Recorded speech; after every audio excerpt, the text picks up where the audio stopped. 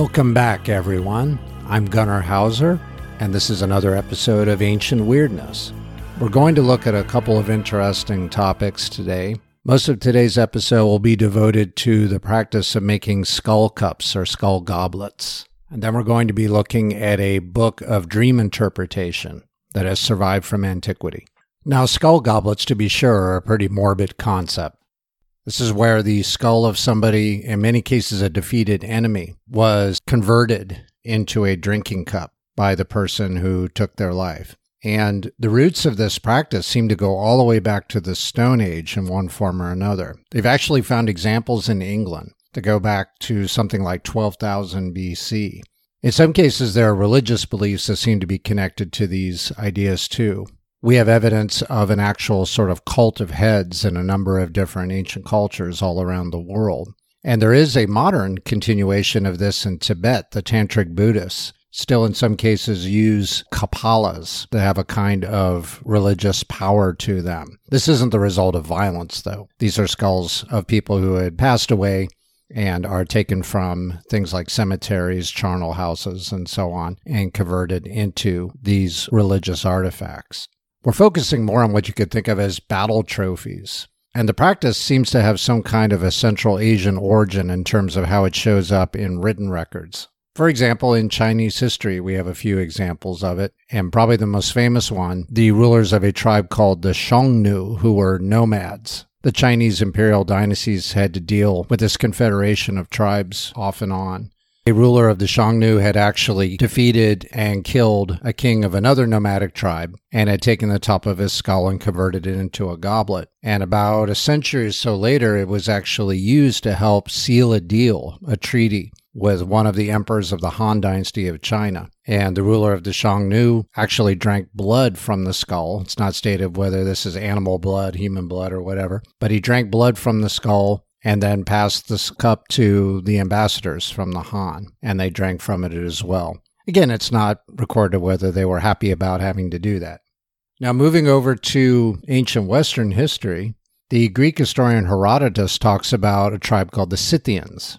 The Scythians lived in areas of what are now southern Russia, the Ukraine, in a general sense north of the Black Sea, and he devotes an entire section of his history to their customs. And they did this. When they killed enemies, they would convert their skulls into goblets. He says that if you were a poor man and you killed an enemy, you would take the top of the skull, line it with leather. Rich Scythians would actually line it with gold. And when they had a dinner party, had people over, they would actually take these skull goblets and tell stories about the original owners of the skulls and what they did to them, how they defeated them in battle, brag a little bit, and then pass the skull around for everybody to drink from. We have a story from Roman history from the time of the Roman Republic, something that happened in the year 215 BC. A Roman army, led by Commander Lucius Postumius Albinus, was defeated in northeastern Italy, near a town called Ariminum. Today that's Rimini. The Roman force was defeated by a Celtic or Gallic tribe called the Boii,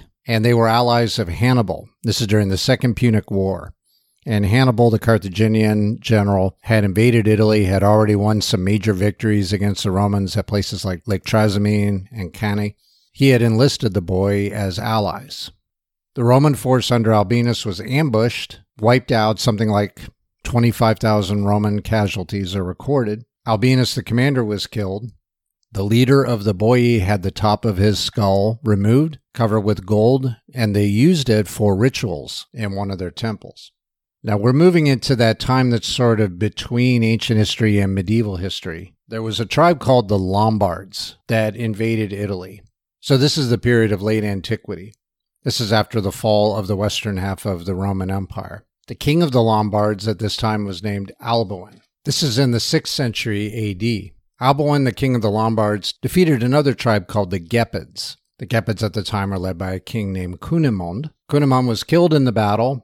And the main historian of the Lombards, who's known as Paul the Deacon, records that Alboin had Cunimund turned into a skull goblet to commemorate him, but Alboin also ended up marrying Cunimund's daughter, whose name was Rosamund. And in that way, the Gepids were brought under the rule of the Lombards. It's bad enough to think of Rosamund's point of view here, that she was forced into a marriage with the man who actually killed her father and did this to her father's body. But a number of years later, it got worse. A banquet was being held in the Italian town of Verona, and Alboin was getting rather intoxicated during the party, and he ordered that the skull cup of Cunimund be brought to him so that everyone could drink toast from it. And Rosamund either happened to walk into the dining room or was ordered in, and Alboin told her that she should come and join them and actually drink to her father's health from her father's skull. That was pretty much it for Rosamund. She resolved then and there that she was going to take this guy down. And she made a plot with a man named Helmechus, King Alboin's armor-bearer. Alboin liked to take afternoon naps, so they planned the assassination for a given afternoon. Alboin went to sleep. Rosamund tied his sword into its scabbard so that he could not draw the sword. She led Helmechus into the bedroom. Alboin, who was apparently a suspicious guy, always on his guard, did wake up, see what was going on, tried to draw his sword and defend himself, but was unable to remove it. And although he put up a good fight, he was killed. This caused a great uproar among the Lombards, and Rosamund and Helmechus then fled down to another Italian town called Ravenna. Ravenna was in the hands of the Byzantines, the Eastern Romans. When they got there, Rosamund began to talk to the local governor and began to get the idea that maybe she should marry him instead of Helmechus. Helmechus was expecting that he was going to get to marry Rosamund and at some point become leader of the Lombards himself. So now Rosamund begins to plot against Helmechus. And one day she handed him a cup of wine that she had slipped poison into. And he did drink from it, but whether he already suspected her or not, or whether he possibly tasted the presence of the poison, he realized what happened. He drew his weapon and forced Rosamund to drink from the cup also. Now moving a few centuries later, we're in the early 800s AD, 9th century. I'd mentioned the Byzantine Empire. This was the surviving eastern half of the old Roman Empire.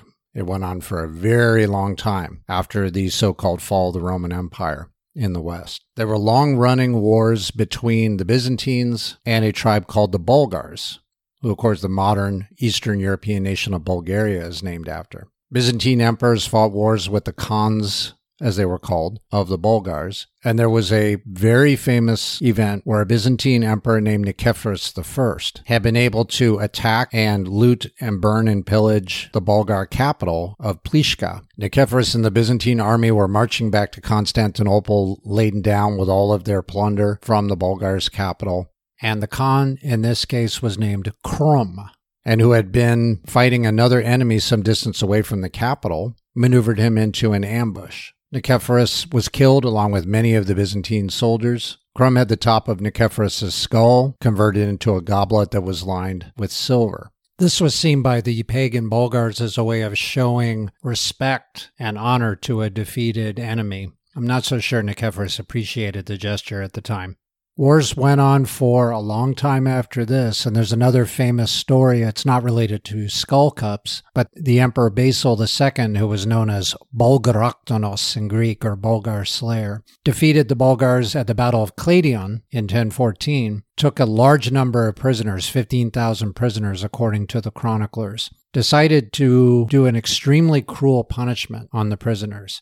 He released them and sent them back to the Bulgar homeland. However, the prisoners were divided into groups of 100, and 99 of the 100 men were blinded, leaving 1 out of 100 with his sight to each lead 99 blind men home. Legend has it that it was the sight that caused the Bulgar Khan at this moment, known as Samuel, to fall dead of a heart attack. And a number of years later, the First Bulgarian Empire, as it has come to be known, was conquered by the Byzantines.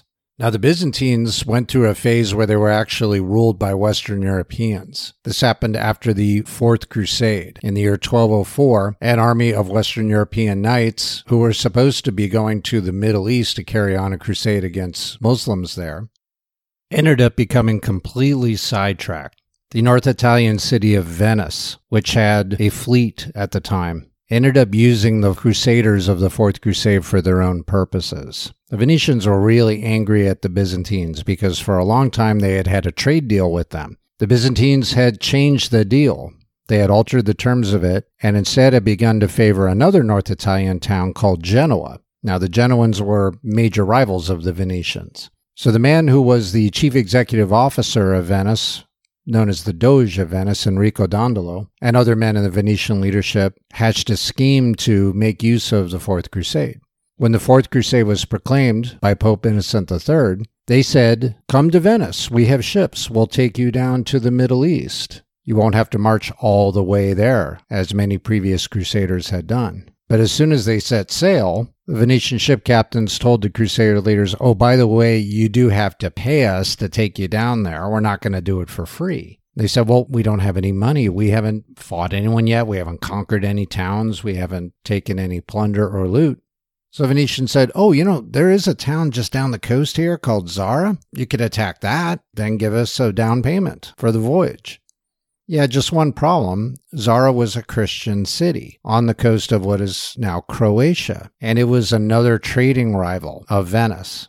It was actually technically under the control of the Hungarians at this time, and there was a great rivalry there. So the Crusaders took the suggestion, and they captured Zara. Pope Innocent III was so furious at them when he found out that they had attacked a Christian city that he put a sentence of excommunication on every man who was part of the Fourth Crusade. This meant that they were outlaws and that when they died, they weren't going to go to heaven. The Crusaders seemed to think, well, we can get back in the Pope's good graces if we just keep at this.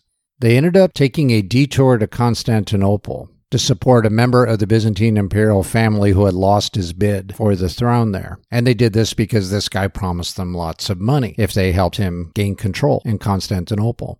So they did. They were able to help in his revolution, put him on the throne, but he didn't come up with the money that he promised quickly enough, so they assassinated him. And when the people of Constantinople rose in rebellion against that, the Crusaders took over the city, and they established what we call the Latin Empire of Constantinople. Pope Innocent III, when he got the news of that, thought, oh, these Crusaders aren't that bad, because that had been a goal of Christians of Western Europe for a long time, ever since the Catholic Church and the Eastern Orthodox Church had parted ways. So he forgave the Crusaders, and the Crusaders said, should we go to the Middle East? Should we go to the Holy Land? And they said, no, we'll just stay here. So this was in 1204. From 1204 to 1261, Western Europeans ruled Constantinople as a Crusader state. So the Fourth Crusade never got close to the Middle East, never did violence to a single Muslim person, only other Christians. So anyway, we've taken quite a detour ourselves here from our topic of skull goblets. When they established the Latin Empire of Constantinople, a nobleman named Baldwin was named as the first emperor of the Latin Empire. Now, the Bulgars were still around. As a matter of fact, they were moving into a second phase of their history where they were building an empire. Baldwin didn't have too long to enjoy his time as the first ruler of the Latin Empire, because the Khan of the Bulgars at this time, named Kaloyan, defeated him at a battle near a town called Adrianople. This was a very strategic location that had already seen some battles in ancient history before this. Now, Baldwin was not killed right away. He was kept as a prisoner. Kaloyan got very angry at him because Baldwin had tried to seduce Kaloyan's wife.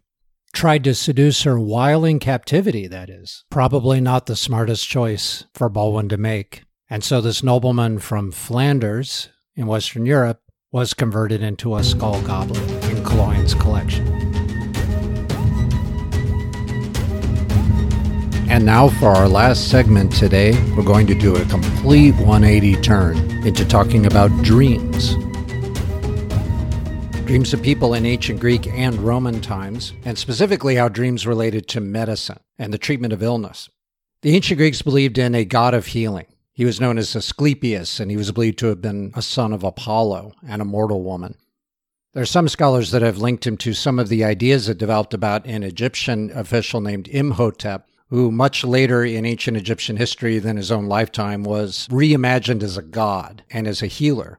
Asclepius is said to have been able to raise the dead. He was raising so many people from the dead that Zeus's brother Hades, the god of the underworld, began to complain that his people were being taken from him, and soon the earth would be overcrowded. So Zeus killed Asclepius with a thunderbolt. Then he felt remorse for this act and resurrected Asclepius. Now, there were a number of shrines of Asclepius in different parts of the eastern Mediterranean. There was one on the Greek mainland at a place called Epidaurus. There was also one on the island of Kos, later one in a town called Pergamum on the coast of Turkey. We also know of shrines that were built in Athens and Rome. The priests of Asclepius were called therapeutai. Obviously, therapeutics comes from this. And sick people would come to the temple, and they would sleep overnight in the temple. This was called incubation. There are stories that snakes actually slithered around the beds where the sick people lay, because snakes were connected to Asclepius and to Apollo as well. And because snakes would shed their skin, they were connected to the idea of healing and rebirth. Asclepius supposedly learned the secrets of healing and resurrection because a snake licked his ear. These are extremely popular shrines. We actually have these pillars, inscribed pillars or stelae, that tell stories of healing, stories of the patients who came there. It gives the name of the patient, what their sickness, their malady was, and the remedy that they got. Because the belief was as you incubated overnight in the temple, you would dream, and Asclepius would appear in the dream and tell you what you needed to do to get better. He would give you step-by-step instructions. Or he would do something in the dream, and the person sometimes would wake up completely healed. Patients who recovered from their illness were expected to then give a donation to the temple, and the donations were also recorded on these stelae. Now, the stelae are really interesting because they do describe some people who were doubters, but they were healed anyway. There's one story of a woman who came into Epidaurus and she was blind in one eye. Her name is given as Ambrosia. And she started to read the accounts of the healings on these stelae, and she started to laugh out loud, and she started to mock the therapeutai priests. But she agreed to incubate. She had a dream where Asclepius appeared, cut open her eye, and poured medicine into her eye. When she woke the next morning, she could see out of the bad eye. In the dream, Asclepius had said, because you've doubted me, once I do heal you, you should dedicate a small silver pig in the temple. And this is what Ambrosia did. No reason given why it had to be a silver pig, by the way. There are accounts on the stelae of healed people who did not pay the donation. They did not follow through on that promise, and so the affliction returned to them. There's also a very intriguing story of a man named Aeschines who climbed over the wall because he wanted to peek in on the people sleeping, and he was blinded. But when he incubated in the temple, he was healed of that blindness. There's a story of a man who had carried a spear point in his jaw for 6 years. He had been in some kind of a battle. He walked out carrying the spear point in his hand. And there's also a very, very intriguing account of a man who had gotten very sick, and what had happened was his stepmother had slipped leeches into his drink. In the dream that he had in the temple, Asclepius cut open his chest and pulled out the leeches. He walked out the front door carrying these leeches. It's hard to interpret these stelae in terms of their historical truth. A lot of people have seen them as simply propaganda done by the priests and a way to collect money for the temple. But these were extremely popular for many hundreds of years. All the way into the time of the Roman Empire, people were doing this activity. So there had to have been something that people took seriously about it. At the same time, there were people who were actual physicians who were trained in the tradition of Hippocrates and also the Roman doctor Galen many hundreds of years later. This was not medical care according to how most doctors today would accept it, because they believed that the body had 4 fluids in it, 4 humors that had to be kept in balance: blood, phlegm, black bile, and yellow bile. And so treatment was designed to bring the humors back into balance and restore health. So if you had a fever, the idea, according to humoral theory, was that you had too much blood in you, and so they would bleed the person out. Now, there were a lot of people in ancient times who also thought that dreams could foretell the future. It wasn't just something connected to healing. And we do have a book of dream interpretation that has survived, read by an author named Artemidorus. According to his own account, he traveled throughout Greece, Italy, the Eastern Mediterranean, collecting stories of dreams. And his book of dream interpretation was meant as an instruction manual.